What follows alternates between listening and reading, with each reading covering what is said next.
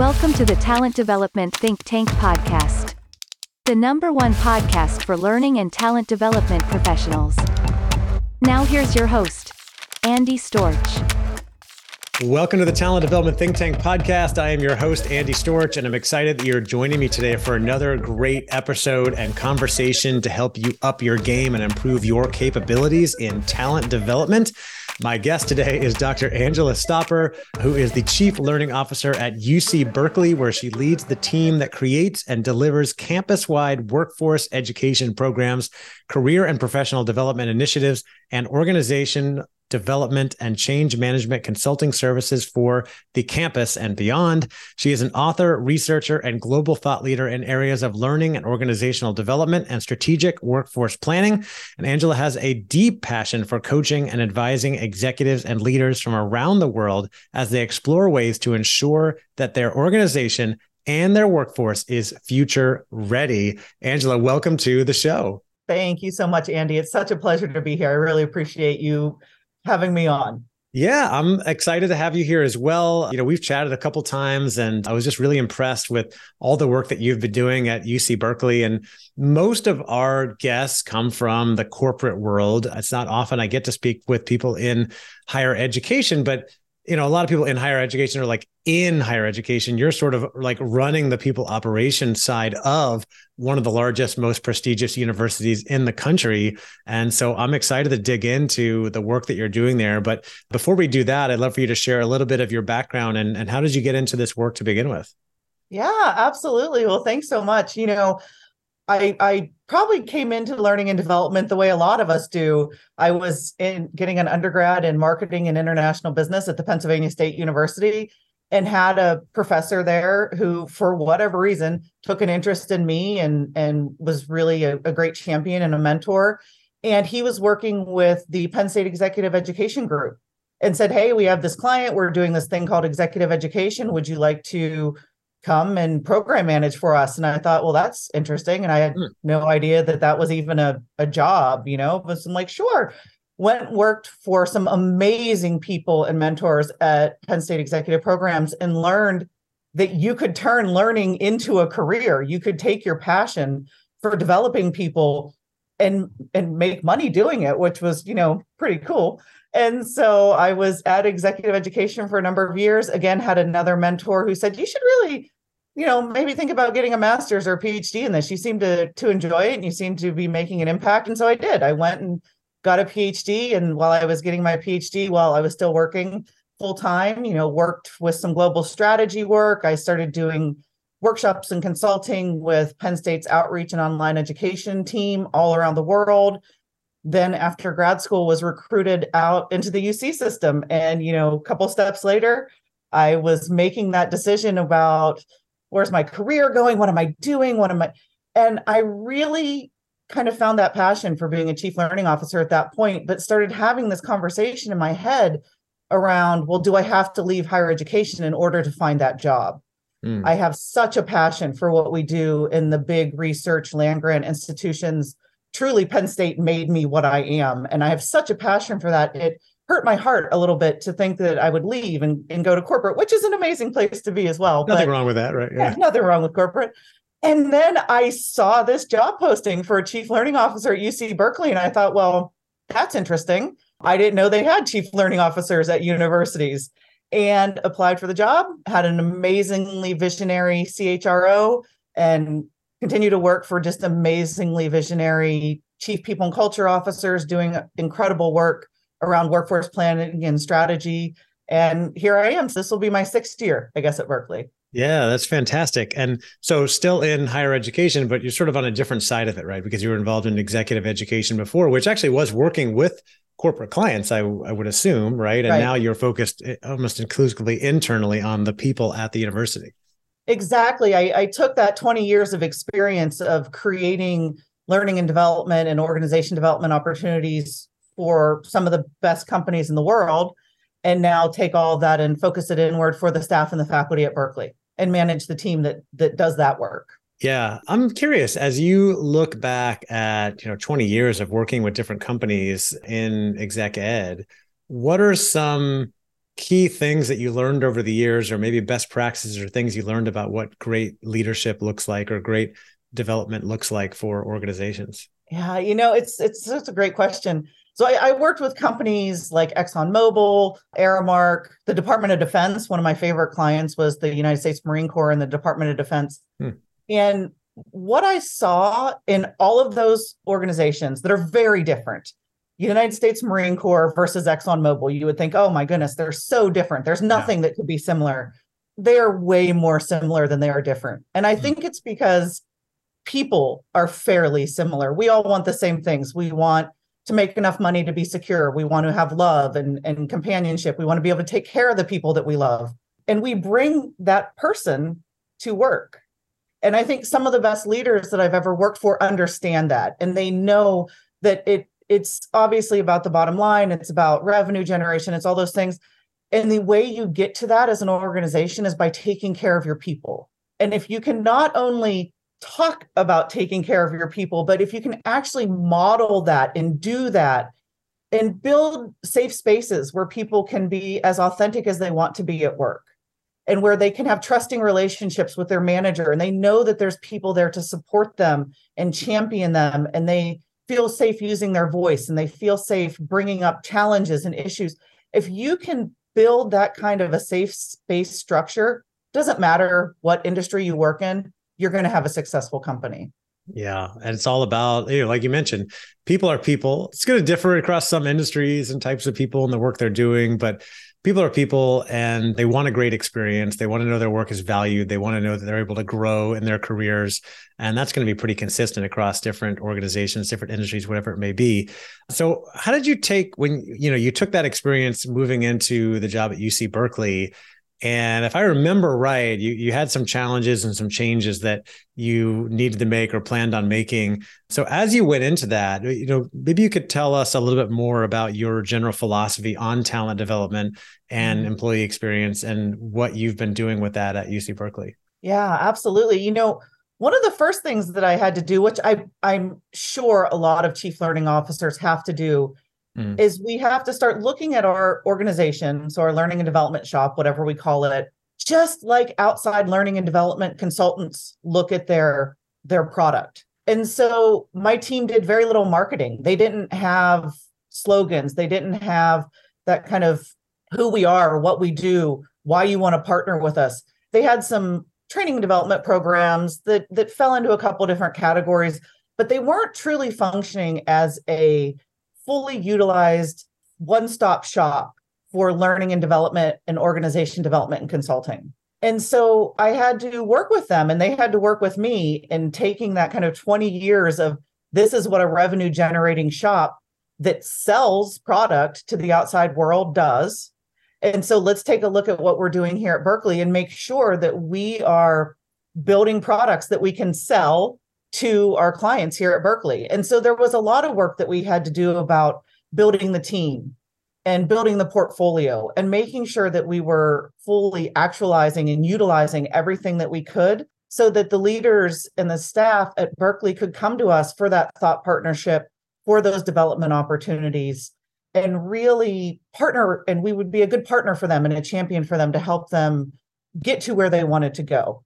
So I think that was a really big switch for my team. And I assume a lot of kind of internal learning and development shops might have that same challenge where they're seen more as order takers versus strategic thought partners. And I wanted to make sure that we were just as complete as, some of the best firms or consultants that the university was already partnering with to do some of that workforce strategy and learning and development work. Yeah, that's such an important point. It's something I've seen come up again and again. The best talent development professionals take more of a consultative approach to learning and try to become more of a business partner and get away from being an order taker, as you mentioned. Can you share, as you went in with that mindset and that approach, what are some tactical things that you and your team did to take more of that consultative approach and be seen more as a business partner? Yeah, absolutely. Well, the very first thing we had to do was kind of assess our portfolio and see where we had gaps. I said we need to be creating programming that can help every individual on our campus, all 9,000 plus people, find some way to develop. And so we had to assess what we were doing. We were doing a lot of management development, but we weren't doing a lot. And we were doing tech and systems training. And we were, of course, doing compliance training, but we weren't doing a whole lot else. And so there's a lot of gaps there around our individual contributors, around our kind of more junior in their career professionals.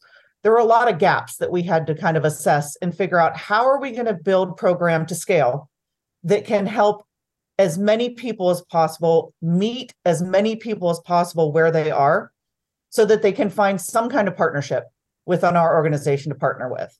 And so one of the first things that I did was build the business case around saying we need more career and professional development programming. And so we need to think about how we can scale we have a conference at Berkeley called the Next Opportunity at Work Conference, the NOW conference. When I got to Berkeley, it was about 300 people could go every year. And so I had to start thinking with my team and with our leadership, how can we make this bigger? We have a wait list every year. What can we do to make sure this program reaches as many people as possible? We had a woman that did one-on-one career coaching, and she was a 50% employee, and she was able to reach, a certain number of individuals.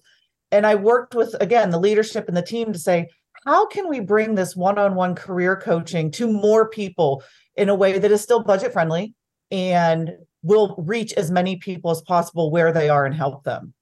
And then we had to do some very tactical things like build a branding strategy. And so I don't even remember what our URL was, but it was something like top at some, and I don't even remember what top stood for, maybe talent.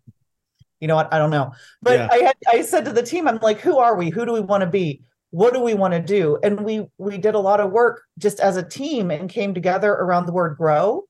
And so we started using grow as our branding strategy. If you go to grow.berkeley.edu, you end up on our website.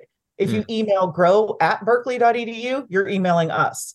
We built 8 different pillars of growth over the years. How are we going to help you grow your community? How are we going to help you grow your skills? And so we started thinking about the work in the learning and development shop, not just as workshops, but we also started thinking about how are we going to make sure we're helping people actualize their own power to own their career. How are we going to support people in being leaders in their own development? How are we going to create safe spaces for people to come together? And this is all around a model that I built called the you, me, we model of learning, whereas you learning means that it's the learning that someone looks to you, the organization, to provide for them. Me learning is how do we build learning pathways and toolkits and curated resources so people can take ownership of their own learning. Yeah. And then we learning is how do we build those spaces for communities to come together and learn from each other. And I think in a lot of learning and development shops, we're really good at the you learning. We're really good at saying, here's this workshop, come and learn about this and learn about that. And sometimes we don't think about how are we making sure people can own their own development and build their own development. And how are we working within our communities and our employee resource groups and our communities of practice and our identity-based organizations?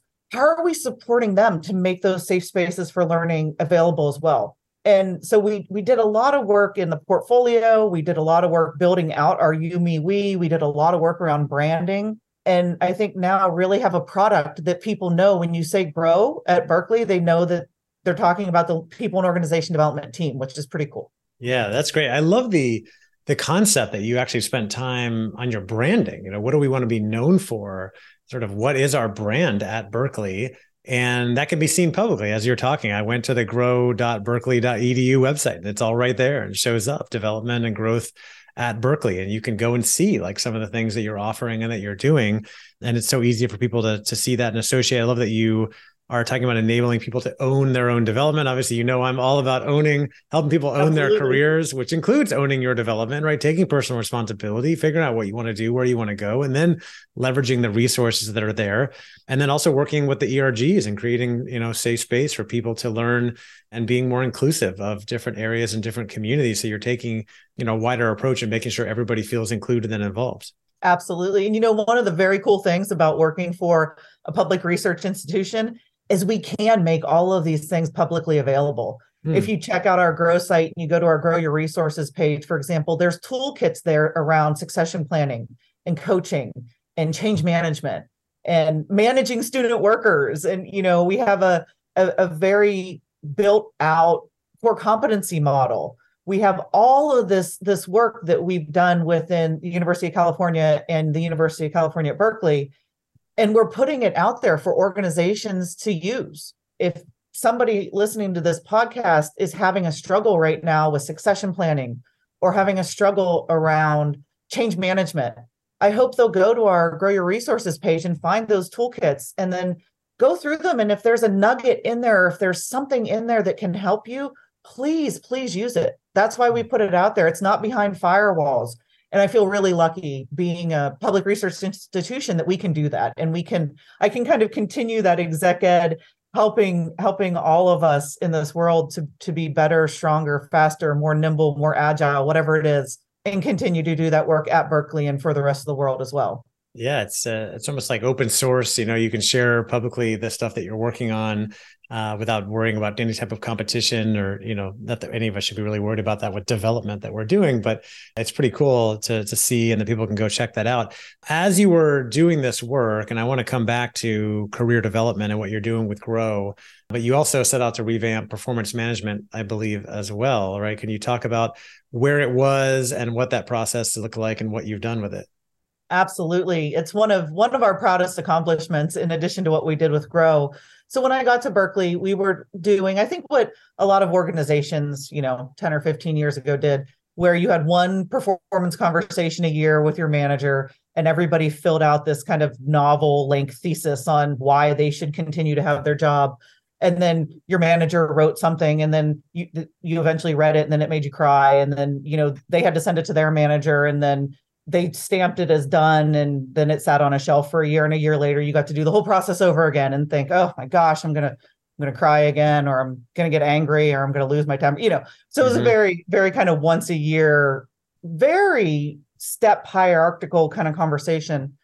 And we looked around at industry, and we looked what folks were doing at our Haas Business School. And we looked at what some of our partners were doing in the University of California, specifically University of California, Irvine. And we said, this is silly. We want to grow a coaching culture on our campus. We vocalized that we want to grow coaching culture. And we're still measuring performance in this very punitive, once a year, written kind of driven way. And so we started to build a program that we call Achieve Together, which is a continual conversation model where 3 times a year, managers come together with their employee and they ask from a set of kind of 6 guardrail questions around 5 different achievement criteria, and ask questions of the employee. How are you innovating? How are you collaborating? These achievement criteria that we've said are important for success within our organization. And then at the end, the manager asks, and how can I better support you? And the documentation piece is very minimal. You can take notes while you're having the conversation, but it's really about having the conversation, coming to agreement on what some of these mutually created goals are. And also, we move the focus from just being goal achievement to 5 achievement criteria. So at Berkeley, we were really concerned about getting the A+, about achieving goals. And I joke that, it didn't matter how you got there. You could leave a wake of dead bodies behind you, but as long as you achieved your goals, you were doing good, and we said, we don't want to be that anymore. We want to be a place where it not only matters what you do, but it matters how you get it done. Mm-hmm. And so we created this model where we're talking about innovation, which is really kind of continual change, collaboration, belonging and inclusion, and then also job mastery and goal accomplishment. And wrap that with this kind of coaching culture and this limit on the documentation and uplift of the conversation. And we've been doing that now. So we had a pilot of about 1,000 people, about a quarter or so of our non-represented staff. We don't do the same program for our represented staff because those performance evaluations are negotiated through our union partnerships. Sorry, you said represented and non-represented staff. What does that mean? So represented staff is someone that's in a union. Okay. Non-represented is someone that's not in a union. So about half of our staff on campus is in unions. So our Okay. represented Can you staff. give examples of what types? Are we talking like professors, janitors, like frontline, like who's typically in a union? So our frontline workers are in unions, our healthcare workers are in unions, our food service workers are in unions. Okay. Got it. And then you've got obviously a lot of administrative staff that are not represented that fall in that other bucket. Okay. Got it. Yeah. So we have to be, we have, that's another thing that we have to think very, very strategically about. How do we make sure that we're partnering with our unions in ways that those individuals can get learning and development, but that still falls within the contract that we've negotiated kind of at the university high level? It can be challenging and it can be confusing. It's tricky, right? You can't just say like, oh, go home and use this app and learn this thing, because they're restricted on the number of hours they can be engaged with and compensation and all that sort of stuff. Right. Exactly. So what we did in our performance program is we've told our staff that manage represented workers, if your staff are in a union, you have to do this performance program that is agreed in the contract. And you might want to have some achieve conversations with them. You might want to just in a one-on-one ask them 1, 2, 3, or 4 of these 6 questions and start to build that relationship. So it's not just about performance evaluation. And I think that's the key. We've built a program that's really about performance development with the right amount of evaluation in it versus having a punitive evaluative conversation that happens once a year that no one really learns anything from and everybody leaves feeling bad about. Yeah, there seems to be definitely a movement away from that. I know there's a lot of organizations doing lots of different things, still many using that older model, but yeah, the way you described it doesn't sound pleasant or exciting at all. And I know most people don't really look forward to it, right? Whereas it's better to get that continuous conversation and feedback and guidance and coaching to help you continue to grow, right, in your career. Right. Yeah, you can tell I have a bias against the old model. So right. I'm being dramatic in my conversation around it. There might be some people listening who are like, I love that model, but I, based on my conversations, I think a lot of people are trying to move away from that.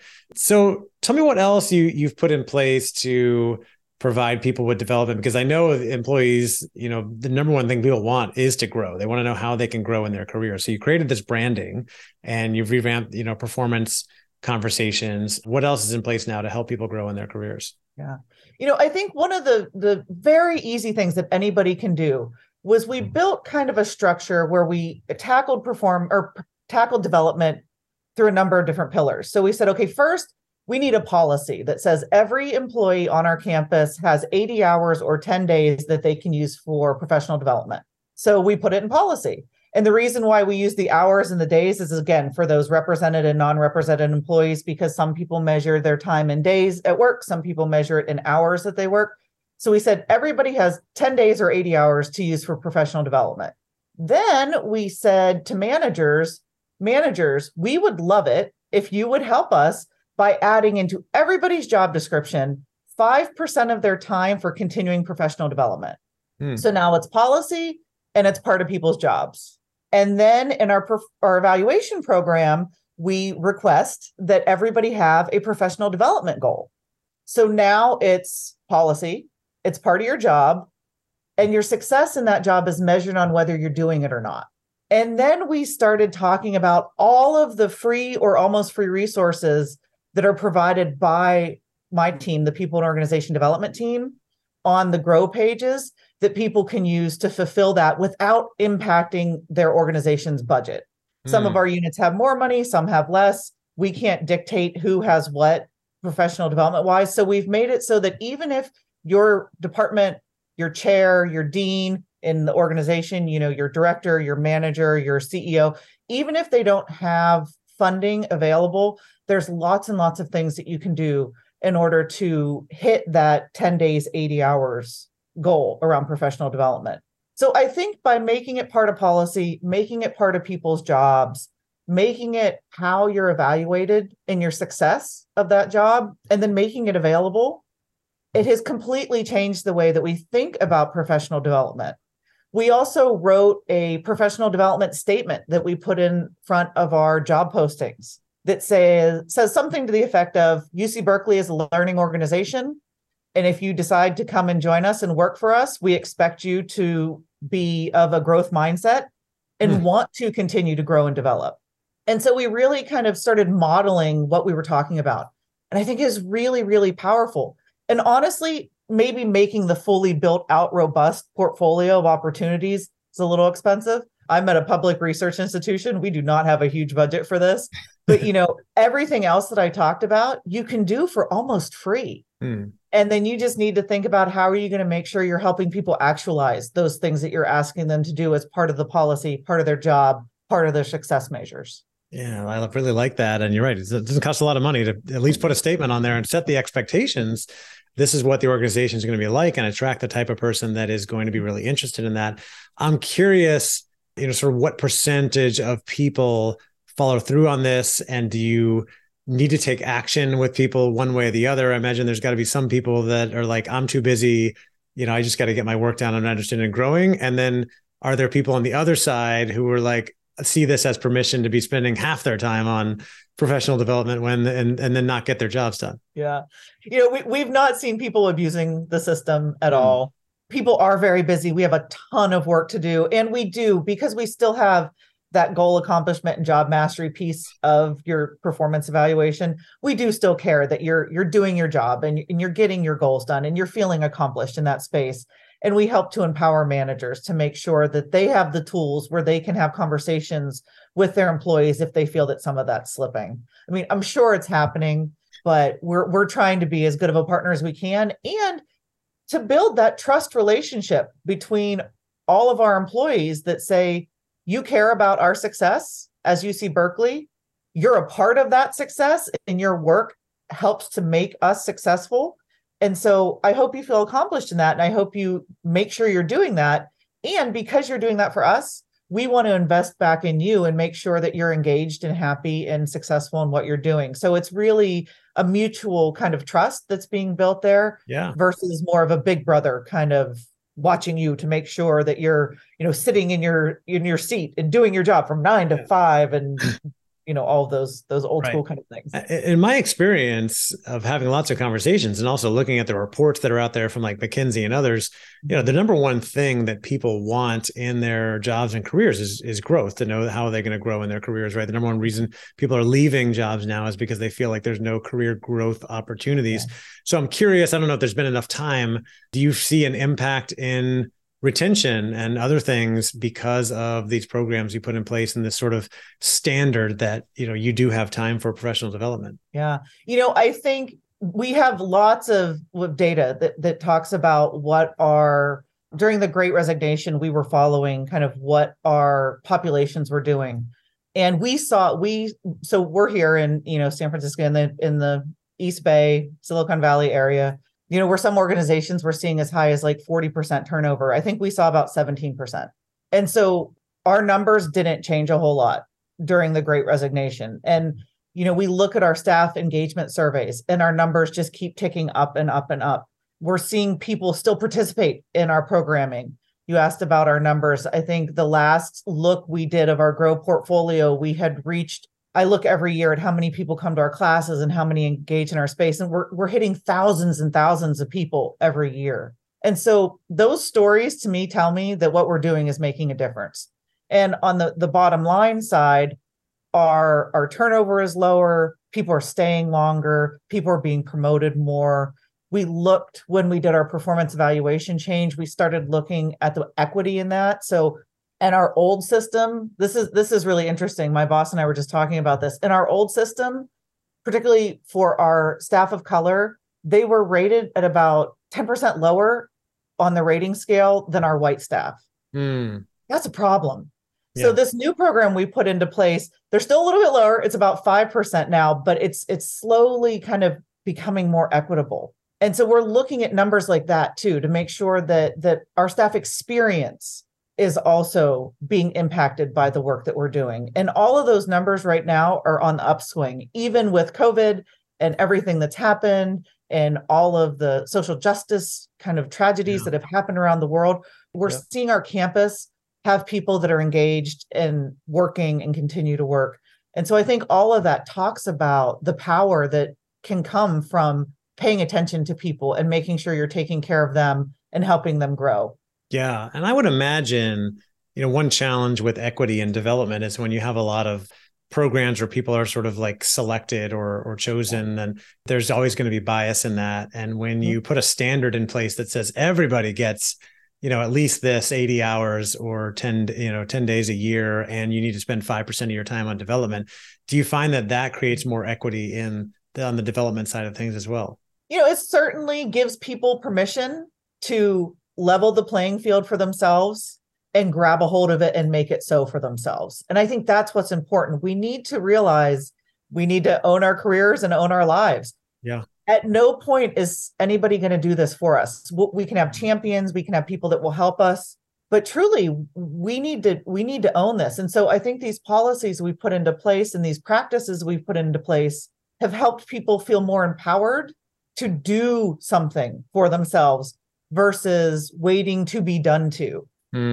I feel like one of the biggest tragedies that happens in people's career is that they sit and they wait to be promoted, or they wait to be noticed, or they wait for someone to come and give them that next great opportunity.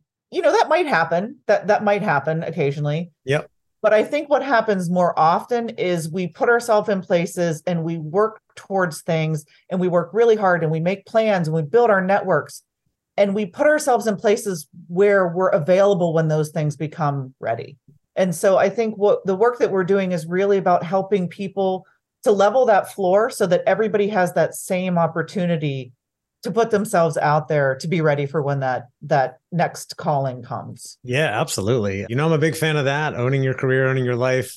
It's what I'm all about. And you have created more around this idea of empowering people to go own their own development and their careers. Can you talk about what else you've done in the realm of career development to create potentially more talent and mobility and opportunities for people to move and find different things that they can do or opportunities with their career at UC Berkeley? Absolutely. One of the things that we just launched that I'm super excited about is we launched a new pillar in Grow called Grow Your Journey. And our Grow Your Journey pillar is basically learning pathways. And so what we realized is now that we have this policy and it's part of people's jobs and we have all these resources, it can be unbelievably overwhelming to try to navigate that as somebody who maybe doesn't live and breathe learning and development as people listening to this podcast and as you and I maybe do. And so we curated some learning journeys for people. And we said, if you're a research administrator, here's some things that you might want to do in the first 3 months, in year 1, in year 2, and year 3 that are going to help you to progress.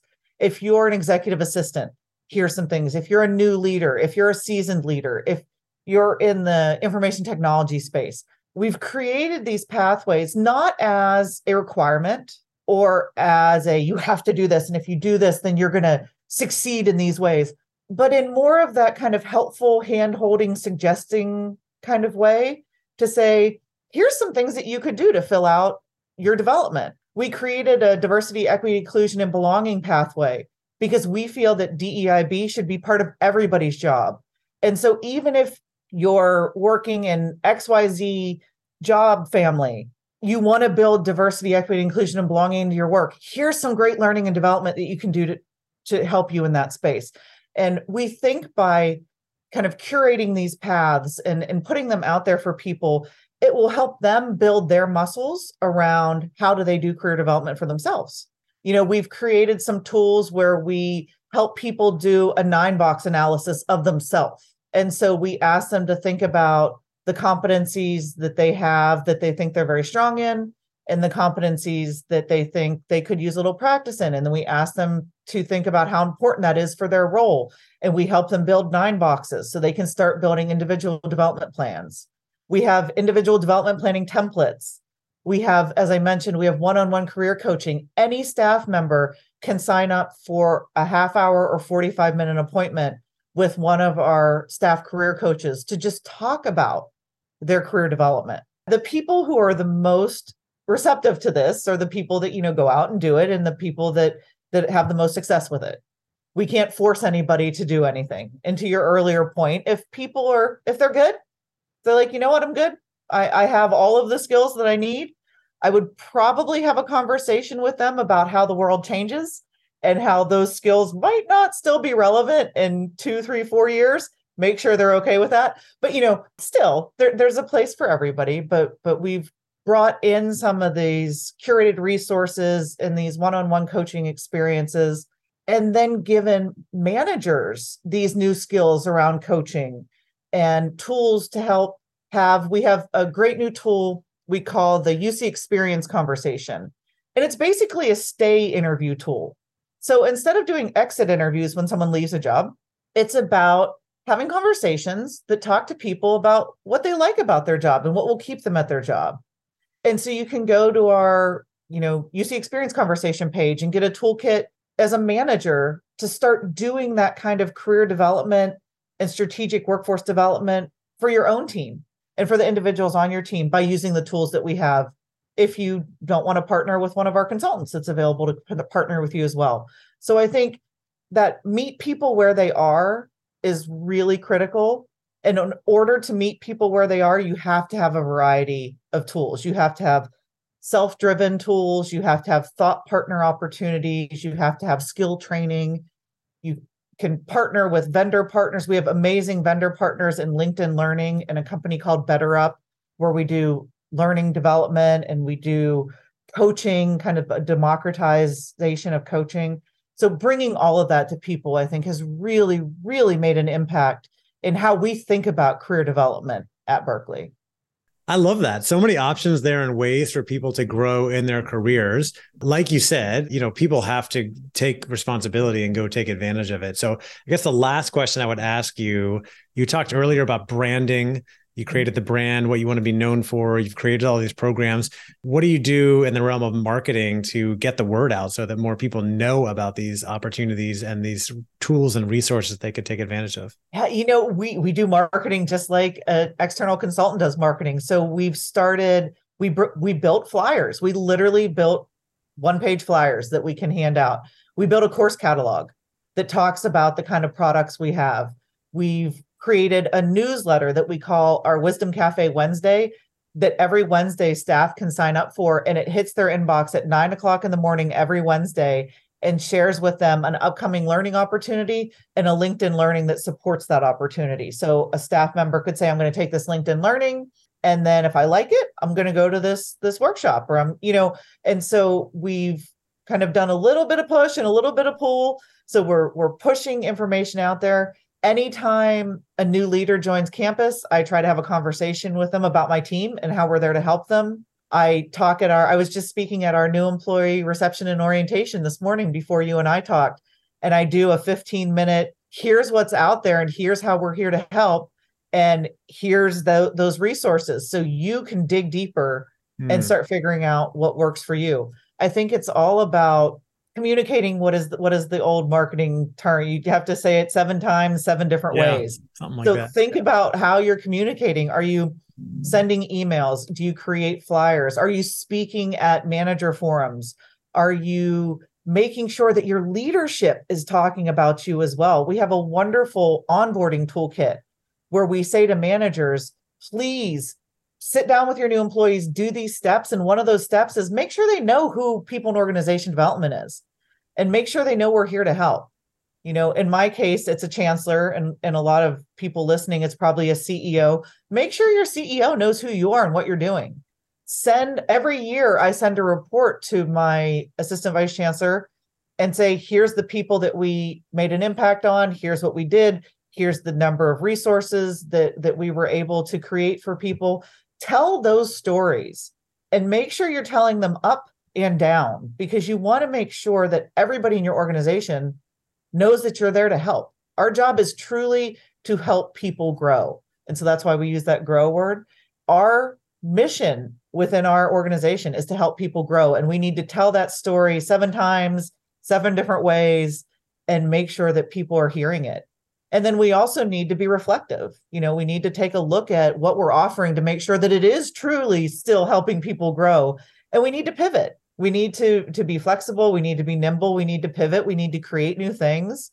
Sometimes we create new things that don't work. We need to say, well, that was a great learning. Let's try something else. I think all of that is really, really critical as you're building trust, which is truly, I think, what we're marketing. We're trying to market the fact that we are a trusted partner in growth. And so building that trust and then hitting people as many different times and ways as you can, telling that story is really critical.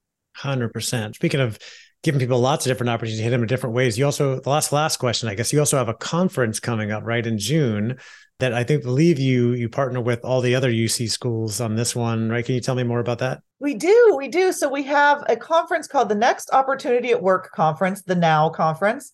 We love our acronyms, and acronyms can be used really, really strategically. So now, take control of your career. Now, take control of that next opportunity at work. And it's a full day conference where we bring wonderful speakers from internally, from the UC, and externally together with our staff. And we give them lunch and we bring people together and build that kind of safe space for learning. When I got to Berkeley, the conference was it was able to hold about 300 people. And it sold out within minutes every year. And when I say sold out, we don't actually sell tickets. People have to register. They reserve their seats, though. Yeah, they reserve their seats. And I said, this is a problem. And people are like, yay, we sold out again. I'm like, no, we sold out in 96 seconds. Like, clearly there is unmet There's demand. a lot more demand. Yeah. We need to do something about this. And so by finding partners with the whole UC, by finding other partners at Berkeley, by building sponsorship opportunities, we've now increased the size of that conference to 1,500 people. And it was really just about thinking, how can we make this more accessible to people? One of the things we used to do is, for some reason, there was a notion that it had to happen on the Berkeley campus. And I said, well, why? Don't you love asking why? Yeah, why? Like, why? Right. And the reasons were interesting, I suppose, but not terribly compelling. And I was like, well, what if we moved off campus to a bigger venue, and then we could invite 600 people instead of 300 people? And people are like, that'll never work. No one's ever going to come. No one will leave campus, et cetera, et cetera, et cetera. So I got the buy-in of my leadership and we moved it off campus. And so it was one small step. This is that kind of think, do cycle in innovation. You think of an idea, then you do it in a small way and do a small experiment, see if it works. So we moved from 300 to 600. And that time we sold out in about a day and a half. I'm like, okay, clearly people will leave campus to come to this conference. Now what can we do to make it even bigger and more engaging? And then we started inviting our friends from around the system. People said, people from UC Davis are never going to come to a conference run by UC Berkeley. I'm like, why wouldn't they? Why not? Yeah. So I think by that think, do cycle, by being innovative, asking by questions, trying what else is possible, and trying new things, you're able to continue to grow it and create new opportunities for people. Yeah, absolutely. And we've been running virtually the last few years because of COVID. So that was another thing. When COVID hit in March, this conference runs in June. So we had been planning for the conference, and March hit, campus closed down, March 2020. And people said, well, clearly we're going to have to cancel the conference. And I was like, why? We have Zoom. We're all getting pretty good at Zoom. What if we just did it virtually? And they said, but we've never done a virtual conference before. I'm like, well, we haven't. Right. But my friend Andy has, or my friends at ATD have, or my network here or there has. We can figure this out, and so it's just, I guess being able to see, maybe it's a little bit of courage, being able to take that risk. I think it's a lot about safety too. I know that if I do something that doesn't quite work out, I'm not going to lose my job. My boss is going to say, oh, well, that was interesting. How are we going to change it for next time? So, yeah. Absolutely. Love it. Well, Angela, this has been really great. I mean, you've done so many interesting things there, made so many big changes, and many of these, even though you're at a university, all of these are potentially applicable to people working in companies, for-profit companies, whatever type of organization you're in. You can think about branding. You can think about how you're growing your employees, think about creating more inclusive cultures, think about revamping performance management, all of this stuff. So thank you so much for coming on and sharing. And if anybody wants to find out more, I know they can go to grow.berkeley.edu. And I assume people could also reach out to you maybe on LinkedIn, or if there's anything better, let me know. Absolutely. I would love that. Thank you so much, Andy, for having me. This has been super fun. I always enjoy getting together with brilliant folks like yourself who bring us together as a community and make this safe space for us to continue to learn and grow. So thank you so much for all the work that you do in helping our community own our own careers, which is also so critical. Heck yeah. Well, thank you again, Angela. Take care. All right, that will do it for my interview with Dr. Angela Stopper. I hope you enjoyed that conversation about all the work that Angela has been doing there at UC Berkeley. Such a really interesting transformation they've gone through, and all the work on changing performance reviews and everything else that they've done there. And of course, if you want to see more of what they're doing and the career development platform they put together, you can go right to their website, grow.berkeley.edu, to check it out. And I did, and it was pretty impressive what they put there. You can also see their branding and everything they have available, which is really nice to see. You don't always get to see that and what other companies are doing. So I hope you enjoyed that conversation. I am working on booking Angela to be a guest speaker in our talent development think tank community. That will be later this year in 2023. If you're not a member, come check us out. All the information is on our website, talentdevelopmentthinktank.com. We are all about helping you improve your capabilities and find more success in your career in the world of talent development. That's what we're all about. And we're doing that on a regular basis by bringing guest speakers in, having great conversations, not to mention providing you with a treasure trove of content from our past calls. When you join, you get full access to all of that. And all the information, again, is on our website, talentdevelopmentthinktank.com. And when you sign up, you can use the code ThinkTank for 10% off. Thanks again for listening, and I will talk to you next time, which will actually be in just a couple days. I'll be releasing my bonus Q&A round with Angela Stopper, so stay tuned.